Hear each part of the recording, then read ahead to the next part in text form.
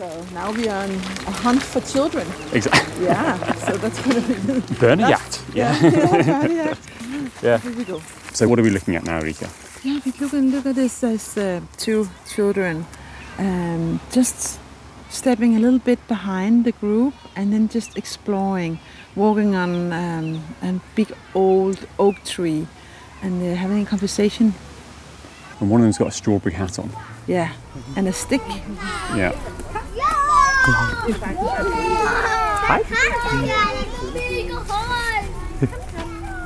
As a new day unfolds in Denmark, many children across the country start their morning in a makeshift classroom amongst the trees.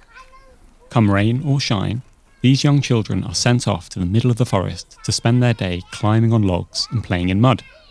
To some, this might sound strange and far from the conventional idea of an education, but in Denmark it has a long history and is actually pretty common.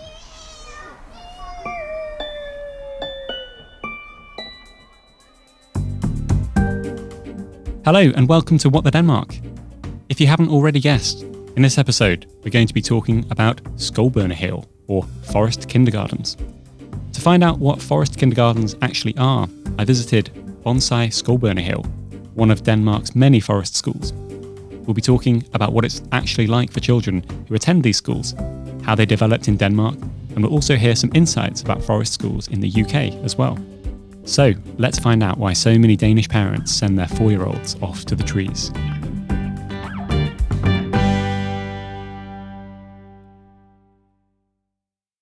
This is the top floor, so we have the office and meeting spaces here for parents, teachers, conversation, and management. We are outdoor school, and most of our time we are using outside. From Easter to our autumn holiday, we are almost outside 100% of the week. This is Rika Rosengren, or Rika Rosengren. She's the manager and co-founder of Bonsai, a Waldorf forest kindergarten and nursery in Denmark, which she opened 23 years ago. As well as working and teaching in this field for many years, Rika has also published several books on the topic. Rika offered to show me around.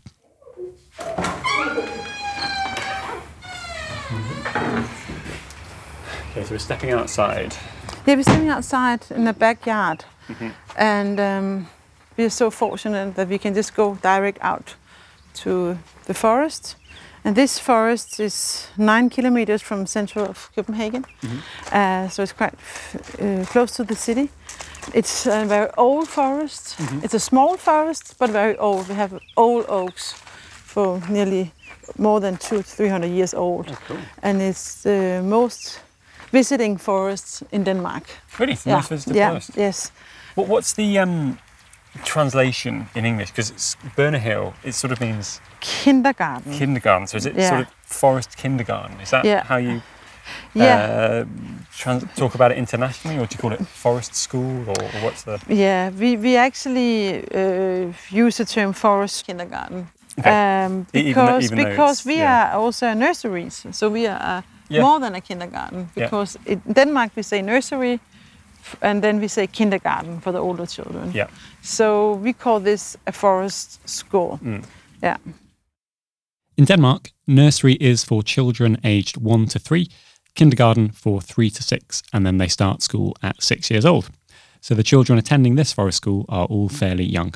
We have a bus from Copenhagen, and that bus brings about 40 children from Copenhagen city. Oh, okay, so the kids live in the city? Yes. Most of them live in apartments? Yeah. So our vision from the beginning was that we want to give children in Copenhagen the opportunity to be out in the nature every day. So we started up with this 2 group of children, which all came from Copenhagen. And then when we had to expand, we opened up that children could also be coming from this area. So we are 50% of the Charlottenlund area, Gentofte Kommune, and then we are 50% of Copenhagen. And then there's also coming people from long distance to bring the children here. What's the longest distance someone comes? It's been 50 kilometers. 50 kilometers? Every day? Yeah. How long does that take? It takes like maybe 45 minutes. Oh gosh, why do they drive so long to get here? Because for some parents, maybe they go into work here anyway. That could be one option, but also because I think that they want this so badly, that they want this experience for the children. It appears that some Danish parents will go to great lengths to ensure their children can go to one of these forest schools. So I'm intrigued about what all the fuss is about. What is it that the kids actually do out here all day in the forest? We are starting our bus tour in the morning at 8 o'clock. And then they arrive here at 8:50. And then we have 4 groups. Yeah. And we have a different base for them. So maybe this could be a base over here. Okay. And then we bring out all our small sort of cloth for the table, and we decorate it so it's sort of nice and homey. Yeah. And they have a little different toys, and we have drawing material. We can paint. We can do many things outdoor. Yeah. Many things as you do indoor, we can do it outdoors as well. So we call it outdoor classroom. Drawing, playing, and painting outside in the forest sounds like a lot of fun. But I'm curious about how much formal learning the children are doing and whether things like reading and writing are given any focus. At 9 o'clock, we start the day where we meet each other and we say hello to each other with standing in a circle in their group. And then we have morning circle games. And we are singing and we are dancing and we are using our small motorical skills and the bigger, grosser motorical skills. And we are using themes which are from the outside right now. So now we are singing about harvest and fruits and everything which is in this season of the year. And just that is so much learning opportunities for their movement and their social commitment, that they're standing in a group in a circle and they are imitating the adults using things, and their language skills as well, because new words and things are coming through the songs. Yeah. And then after that, when we have the morning circle program, we are having a snack time where we also sit around and we eat the same things. We are making rye bread and apples for them for the snack time. Yeah. And then we have free play. And when there is free play, there's things to do. You can go maybe and use, there is one adult over to the woodworking craft. They can go there if they want. Maybe they can go and paint. Yeah. Maybe they can go and collect things. Maybe one teacher say, okay, let's go out, and maybe we can find some insects or something. Yeah. And then we'll go out and do that. So that is free to play, where we can use our creativity, and they are digesting a lot of their experiences through their play. Okay. Well, what do you mean by that? If we have story time, and we are telling them a fairy tale or a story, then they like to go over afterwards and play it out, or just to digest it, what they experience. To process it. And also some children which are overstimulating, it's very good to sort of find some calmness in, to have some real tools and a lot of things to play. But we don't want it to be too many things either. So we are trying to create an environment where it makes sense. But it isn't just the playing that happens outdoors. When Rika told me that the children do everything outside, she wasn't kidding. So then we all have to go to toilets outside, where we bring out. Oh, so all the kids go to the toilet outside? Yeah, we have this special outdoor toilet which we homemade. That we have these buckets, and then we make like a toilet room in the nature. So we sort of put some cloth around some trees, and then we put 2 buckets, and then we bring out hot water so they can wash their hand outdoors as well, and soap and everything. Why do you do that? It's because if we had to go all the way in with the group all the time, we would spend so much time. And you're saying it's also freedom, because you can go down to the ocean, you can go a longer way, so you don't have to think about that you have to be close to the house. You have more freedom in that way. Did you develop this straight away? Yeah, straight away. So like 22 years ago, you were like, we need to do this. Yeah, straight away. Yeah. Because it just makes so much sense to do it that way. And they're very comfortable about it. Yeah. And because we protect them, so it's just not standing in the middle of everything. It's like in a protected area, and there's adults around them and stuff. So they're really feeling good about that. Yeah, and then we have lunch, and we eat the same food, all the children. Oh yes, I see. Yeah. So it's very vegetarian and good products, biodynamic, organic, and simple food. So we have warm food every day. Yeah. And so do they eat the lunch outside? Okay, so they're still outside. Yeah, still outside.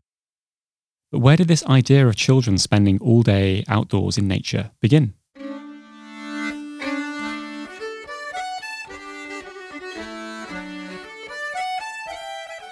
Humans have, of course, been outside with their children in nature since prehistoric times, but the notion of a formal learning institute is something different.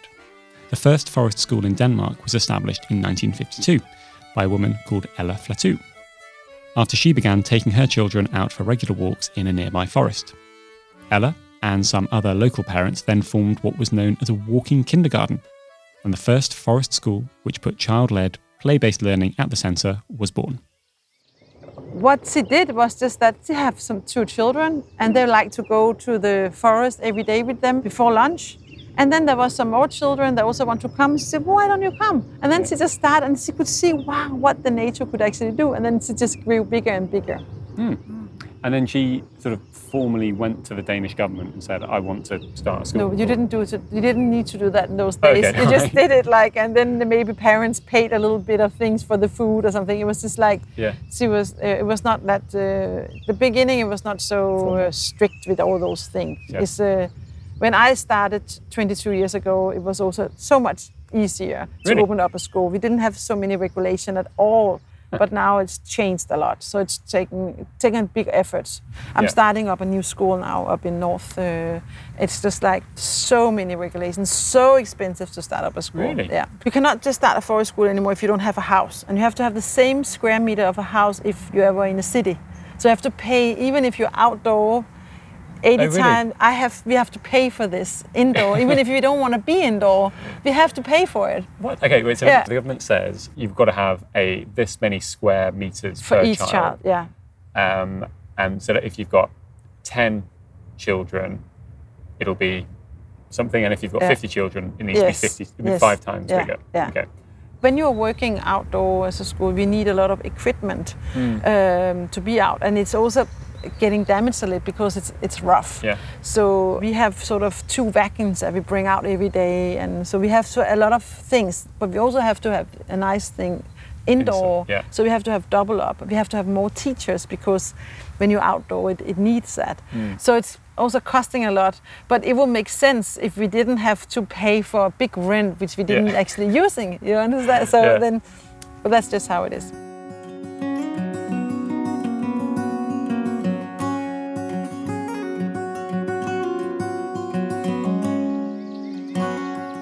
So you've got a mat down here, it's like a big picnic rug. We're making like an outdoor classroom in the forest. We are helping the children to make a smaller space in the big forest with creating a place where they can draw, a place where they can have a hammock so they can relax, a place where they can eat and have a snack, a place where they can do wooden work. So we're doing those small camps so they can settle in. And that's in the free play that they can go and choose to do this sort of activities. With so much freedom given to the children around which activities they want to do, I was curious about whether the Danish government has any educational guidelines that these schools are obliged to follow. Yeah, I'm not too familiar on sort of preschool education, but this idea of like a curriculum, certain things that by the time a child reaches school, they should be able to count and know the alphabet. Is that part of the system in Denmark that by the time a child starts school they need to have been able to do these things, or is that not how it works?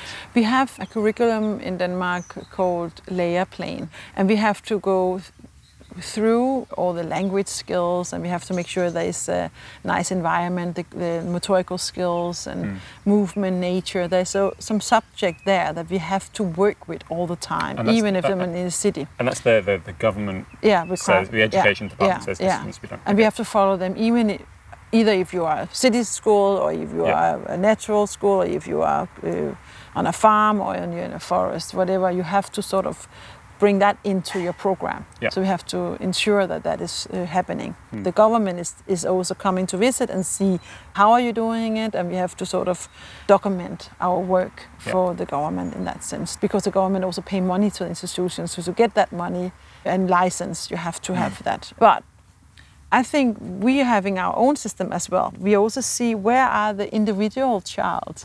Some child are very good at the fine motorical skills and they practice in that, but maybe we also have to sort of inspire them to learn other things. So we are having an individual plan for each child. What matters for us is that each child, that they are happily and fulfilled when they're turning 5 and have to go to school. So they can feel good about themselves and also be curious about the world. And that's the way that they will be able to learn later on. So we are making them ready for school, where they have to sit down a lot and you know. So that is our job, to make them ready and also to have time to play and being curious about the world and feel good about themselves. So the mental health is a very big issue for us in our program. We also have children with special needs here, and maybe they cannot do the same. They have to have a different program. But still be in our program, but maybe have a little different task here or different. So we have this individual program too, but our aim is to have a we are together feeling. We are one big family and we are helping each other and we are nice to each other, and so the children can land safely in themselves. But we are also in our song game counting, and we are also speaking some little language and some difficult words sometimes, but we are not explaining things, we are doing it together. So it doesn't matter for us if a child can count to 50 or 100 before they leave our school. The most important thing for us is actually that the child have good self-confidence and also are curious for learning. Then that is our aim, to fulfill that before they go to school. And when they go to school, are there forest schools where sort of from the age of 6, I guess, it's a similar environment, but it's not there yet. No. Okay. No, we have udeskole, outdoor schools starting, but it's very new, and I haven't heard of them. Maybe there is some that I haven't heard of, but I haven't heard of any sort of forest school 100% yet. But I think it will come. Why do you think it will come? Because now we have the research that the children actually learn a lot better and more when they're outdoors, when they have more space. Because there's the Rudolf Steiner, that was like a philosophy education person from Germany, I think. It seems to be very much sort of, we call it sort of alternative schooling in the UK, where it's not necessarily a classroom setting, it's these small groups, etc. Would forest schools be a sub part of that school, or would it be a separate thing? It's totally separate. I think there's Waldorf schools can be classroom schools as well. So all Waldorf schools are inspired by the philosopher Rudolf Steiner, which made some very interesting way of how to make the best circumstances of how the children can learn. So one example is that in the morning it's good to have all the writing subjects and things for the brain, and then in the middle of the day you can do your digesting, you can do sort of all the more feeling like things, and then in the afternoon you should move your legs because you're tired, so you should have movement and sports and stuff like that. There's just one thing that he was inspiring people to look at when you're doing education of the children. But forest education is a different thing. We are just here, we are a Waldorf kindergarten, but we are also a forest school. So we are two things. We are trying to meld those two things together. So there's so many forest schools which have nothing to do with Waldorf, and so many Waldorf schools which have nothing to do with the forest. So what would a forest school that doesn't have anything to do with Waldorf, how would that look different to what you're doing? I think when we make an outdoor classroom, we make sure that we have sort of cloth in the trees and hanging chairs and sort of small room in the space. I think other forest schools will just go out in the forest and not think so much about the aesthetic and the environment in that sense. And then we have our toys, and the book we choose is more sort of wood and natural material and stuff like that. But I think to do the woodworks is something they do in Waldorf school, but they also do it in forest school, I think. And we're doing this rhythmical day is very Waldorf Okay. And they don't necessarily do that in a normal forest school. Every day in the week we also have a subject, paint on Monday, bake on Wednesday, and go on tour on Tuesday. And I don't think they have that structure.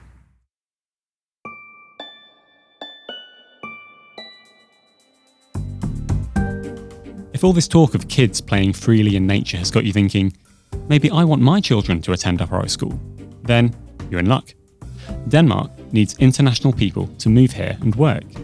Being a small country, there's only so much tech and other talent that's available, and lots of aspiring Danish companies are actively trying to hire internationals. These companies typically work in English, often are doing something interesting, and working for them means you get to live in one of the happiest countries in the world, with perhaps a forest school around the corner. If listening to What the Denmark has piqued your interest in the country, then go check out the State of Denmark's website. There you can sign up to job alerts from Danish companies looking for internationals and read more about what your everyday life in Denmark could be. Head to www.state-of-denmark.com/WTD. The link is also in the show notes if you like. Now, back to the show.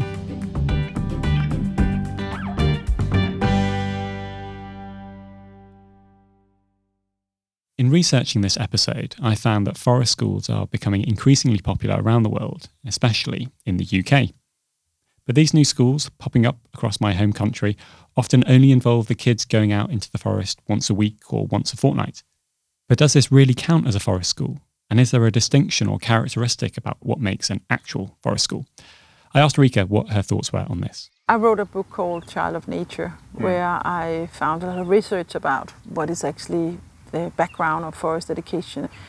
You have to have the freedom to call it what you want, and I also think it's much better to go out in the forest once a week than never come out to the forest. Yep. So if you have that opportunity, I think it's good. But I will say, if you can enjoy being outside in the forest and bring enjoyment and happiness and freedom and good experience for the children, then you have a forest school. But it's like, what I can see, if you are in the woods and in the nature with the children for a longer period of time, they will just dive into it. Their play will be much more sort of deep. Okay. So it will not be sort of, what is that? What is it? That is sort of the curiosity from the beginning. And the child will naturally do that in the beginning of a new environment. But if they have been having the same environment for a while, they can sort of relax about it, and sort of like an onion where you can take some things off and you go into the essence. Yeah. So it's not just on the surface, it would be more deep experience. Coincidentally, our producer on this episode, Anna, also has a close connection to forest schools. Her dad, Tim, is a forest school leader in a mainstream primary school in England, where, along with English and maths classes, the children also get access to 1 hour of forest school a week. We spoke to Tim about some of the similarities and differences of forest schools in the UK and Denmark. I've been a primary school teacher for about 25 years, and I've been a forest school teacher for the last 10 years, working mostly with children aged between 7 and 11. But I've also done private sessions with groups of refugee families. The school where I've been working is in northeast Essex. It's actually on the coast and hasn't got much green space within it. We are very lucky to have a little bit of woodland on the edge of the school playing field. So in this school, each class would get half a term in the year doing forest school. So it was only a taster, but it meant that everybody got a go in each year, which is a good amount as a starter. The important thing is that they are doing something, because a lot of kids don't get to go outside. They don't get to be in a natural setting. And there's lots of research to show how beneficial it is physically and mentally to be spending a couple of hours out in nature, out in the woods. A lot of these children come from quite difficult backgrounds, and it's a change from everything else that you do, which is classroom-based, where you're expected to sit still. In the forest school, you've got a lot more freedom. You can choose the activities you're doing. Behaviour tends not to be a problem. Children who struggle in the classroom will be completely different out in the woods. And it's just always a remarkable thing for the teachers to see the change in their class. If they come as well, we'll notice how good it is for those children who especially find it hard to behave appropriately in the classroom all the time. And there have been some children whose parents have said they don't want them to do it because they get muddy and wet, and most parents are very supportive. I've had some parents who have really noticed a change in the child after they've started doing forest school. Even though they come home wet and muddy, they can see how happy the children are and how much they got out of it, so they're very supportive. When I've worked with groups of refugee families, there have been parents with babes in arms and grandparents as well, all coming along, all joining in with the activities and enjoying being in the woods and relaxing and feeling more at peace there than they can in a lot of other places.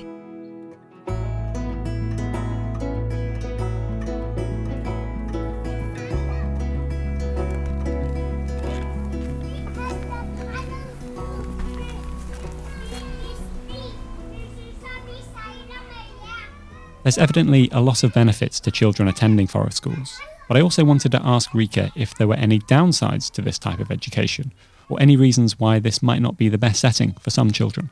I think we have to consider that the children need protection. It can be a rough environment, so we need to have the right clothes, the right gear, the right organization, and we have to have the teachers who also love to be outside. Because if the teachers doesn't just stand there and are freezing and are not enjoying it, it's not a good environment for the child to look at. Yeah. So the enjoyment have to come from the teachers. They are the role model, and so I think we have to educate the teachers to like to be outside. And it's a very interesting subject because most of my teachers, when I have them in practicums and stuff like that, when they come here, are you outside the whole winter? And they're like, and then when they have tried it, they're like, oh my God, I could do that. And it was so much easier, there was not so much noise, and I had more energy when I came back home because I have not been inside this classroom all day long. Yeah. So they can see the benefits, but we need to sort of educate the teachers to see it in that way. And how much does it cost for a child to come here? For the kindergarten, around 3,800, so nearly 4,000 Danish crown to be here. Okay, so that's about 500 euros a month. Yeah, with the food and bus. With food and bus. And nappies and everything. It's all included. All included, yeah. Okay. And is that sort of similar to what it would be in a non-forest school? Yeah. It's a little bit more expensive, but that's because we provide bus and food. Okay. But it also depends on which kind of commune, which state you're living in, because in some they're very low and some high. So we're taking the Copenhagen states and using those quotes. Gotcha. Yeah. Because the government supports, so the government pays. Yeah, we get some of it, or we get around 60% more than the parents pay for each child. Yeah. And so, just going back to the reason why you might not want to, if you're saying the price is similar to other kindergartens, it's not that this is exclusive because of the price. It's not like this is like 3 times more expensive. No. And also, if you're a student or if you're unemployed, you will also get paid from the government. Okay. Even if we are a private school, but they are still paid. So we still have single parents and students and stuff like that. Or if they have a low income or for some reason, they will get some of the reduced price from the state. Rika mentioned there's been research to show the benefits of forest schools, but I was curious about whether there have been any studies directly comparing forest schools and mainstream indoor schools. There's one researcher, they studied a group of children for 3 years. One was in a very, very nice playground with really, like ours in there, with a lot of different nice environment, and some was outdoor every time. And what they found out is that the children outdoor could sit better still when they went to school, and they were better of their play, the fantasy, and the concentration much better. And they couldn't find things. And so they because they had the space in the forest, they were able to actually attend school better than the one who has been on the playground. Yeah. So things like that. And I have so many stories, which is also like there's some of the children who, when they go into the city and they start school, they don't move so much. So the parents come and tell me, oh my gosh, because they actually put on weight, and if they look different now and they're not so strong anymore. I said, no, you have to go out to the forest in the weekend. They have to use themselves, because here they're just used to, like they are, using themselves so much. Yeah. And so the parents can actually see they have to keep up afterwards, otherwise it will just be not good for their health. Yeah.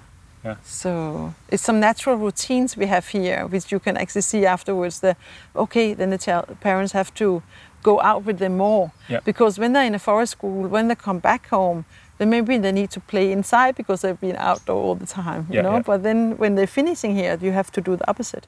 As we started walking back through the forest, passing through the garden where the children help grow and harvest vegetables, Rika revealed something that I found quite surprising.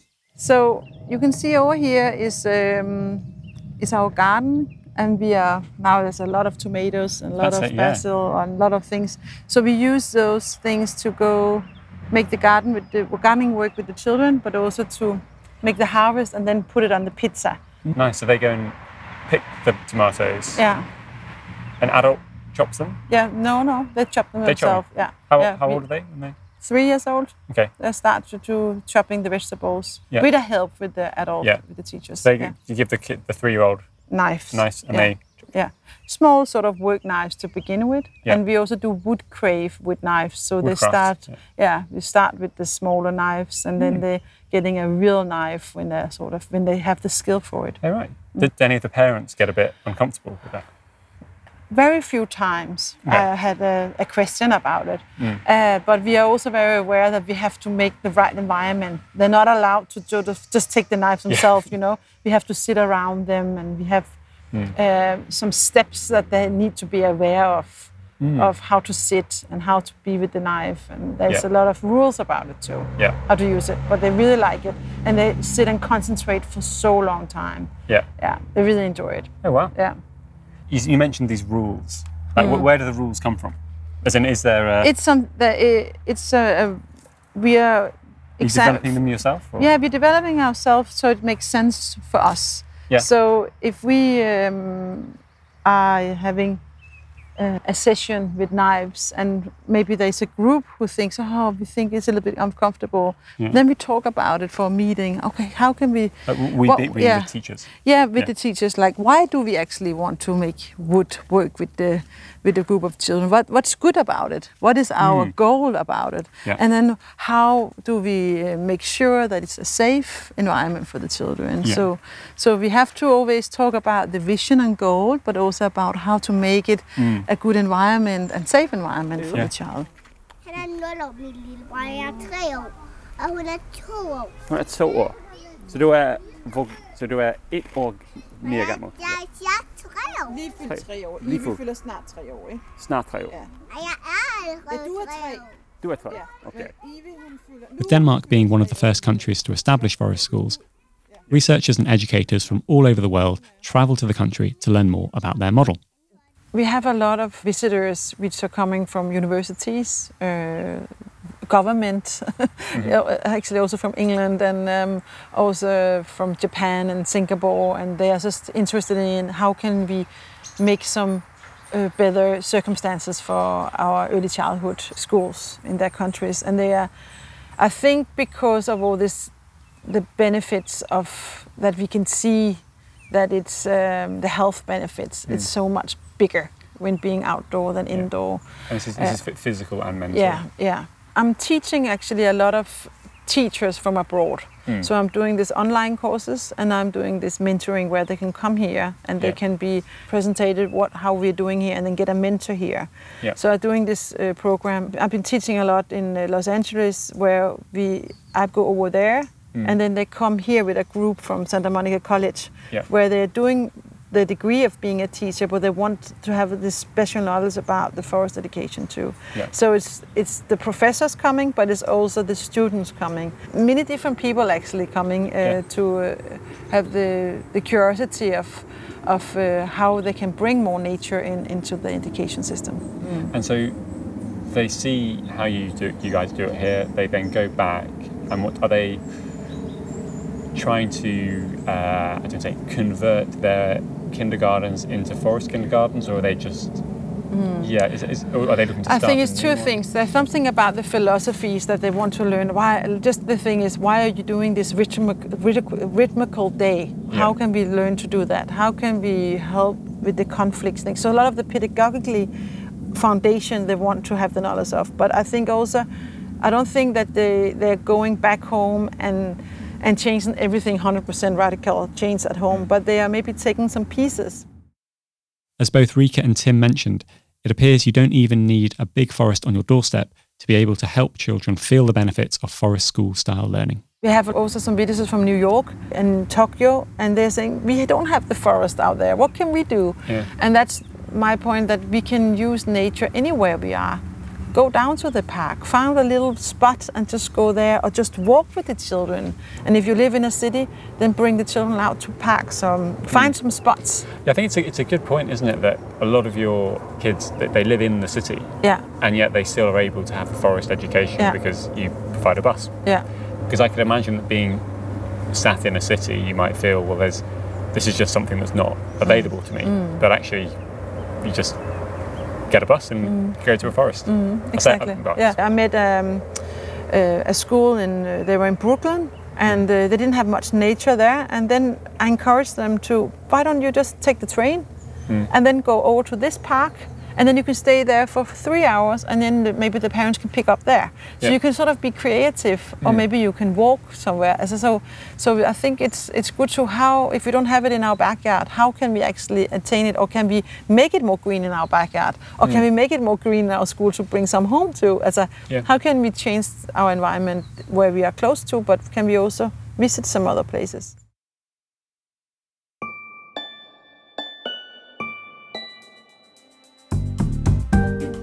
Thanks for listening to this episode of What the Denmark.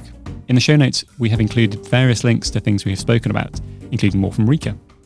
If you'd like to learn more about what we do, then head to whatthedenmark.com and follow us on Facebook and Instagram by searching for What the Denmark.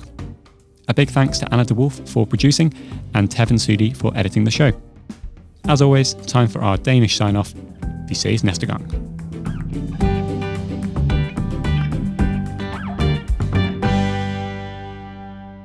So this is a nursery, but the children are sleeping now, so it's a little bit difficult to see in, but they're just sleeping in here. A lovely nap. Yeah. Is that a teacher sleeping as well? Yeah, maybe. Okay, it's a very big child. Yeah, it's a teacher.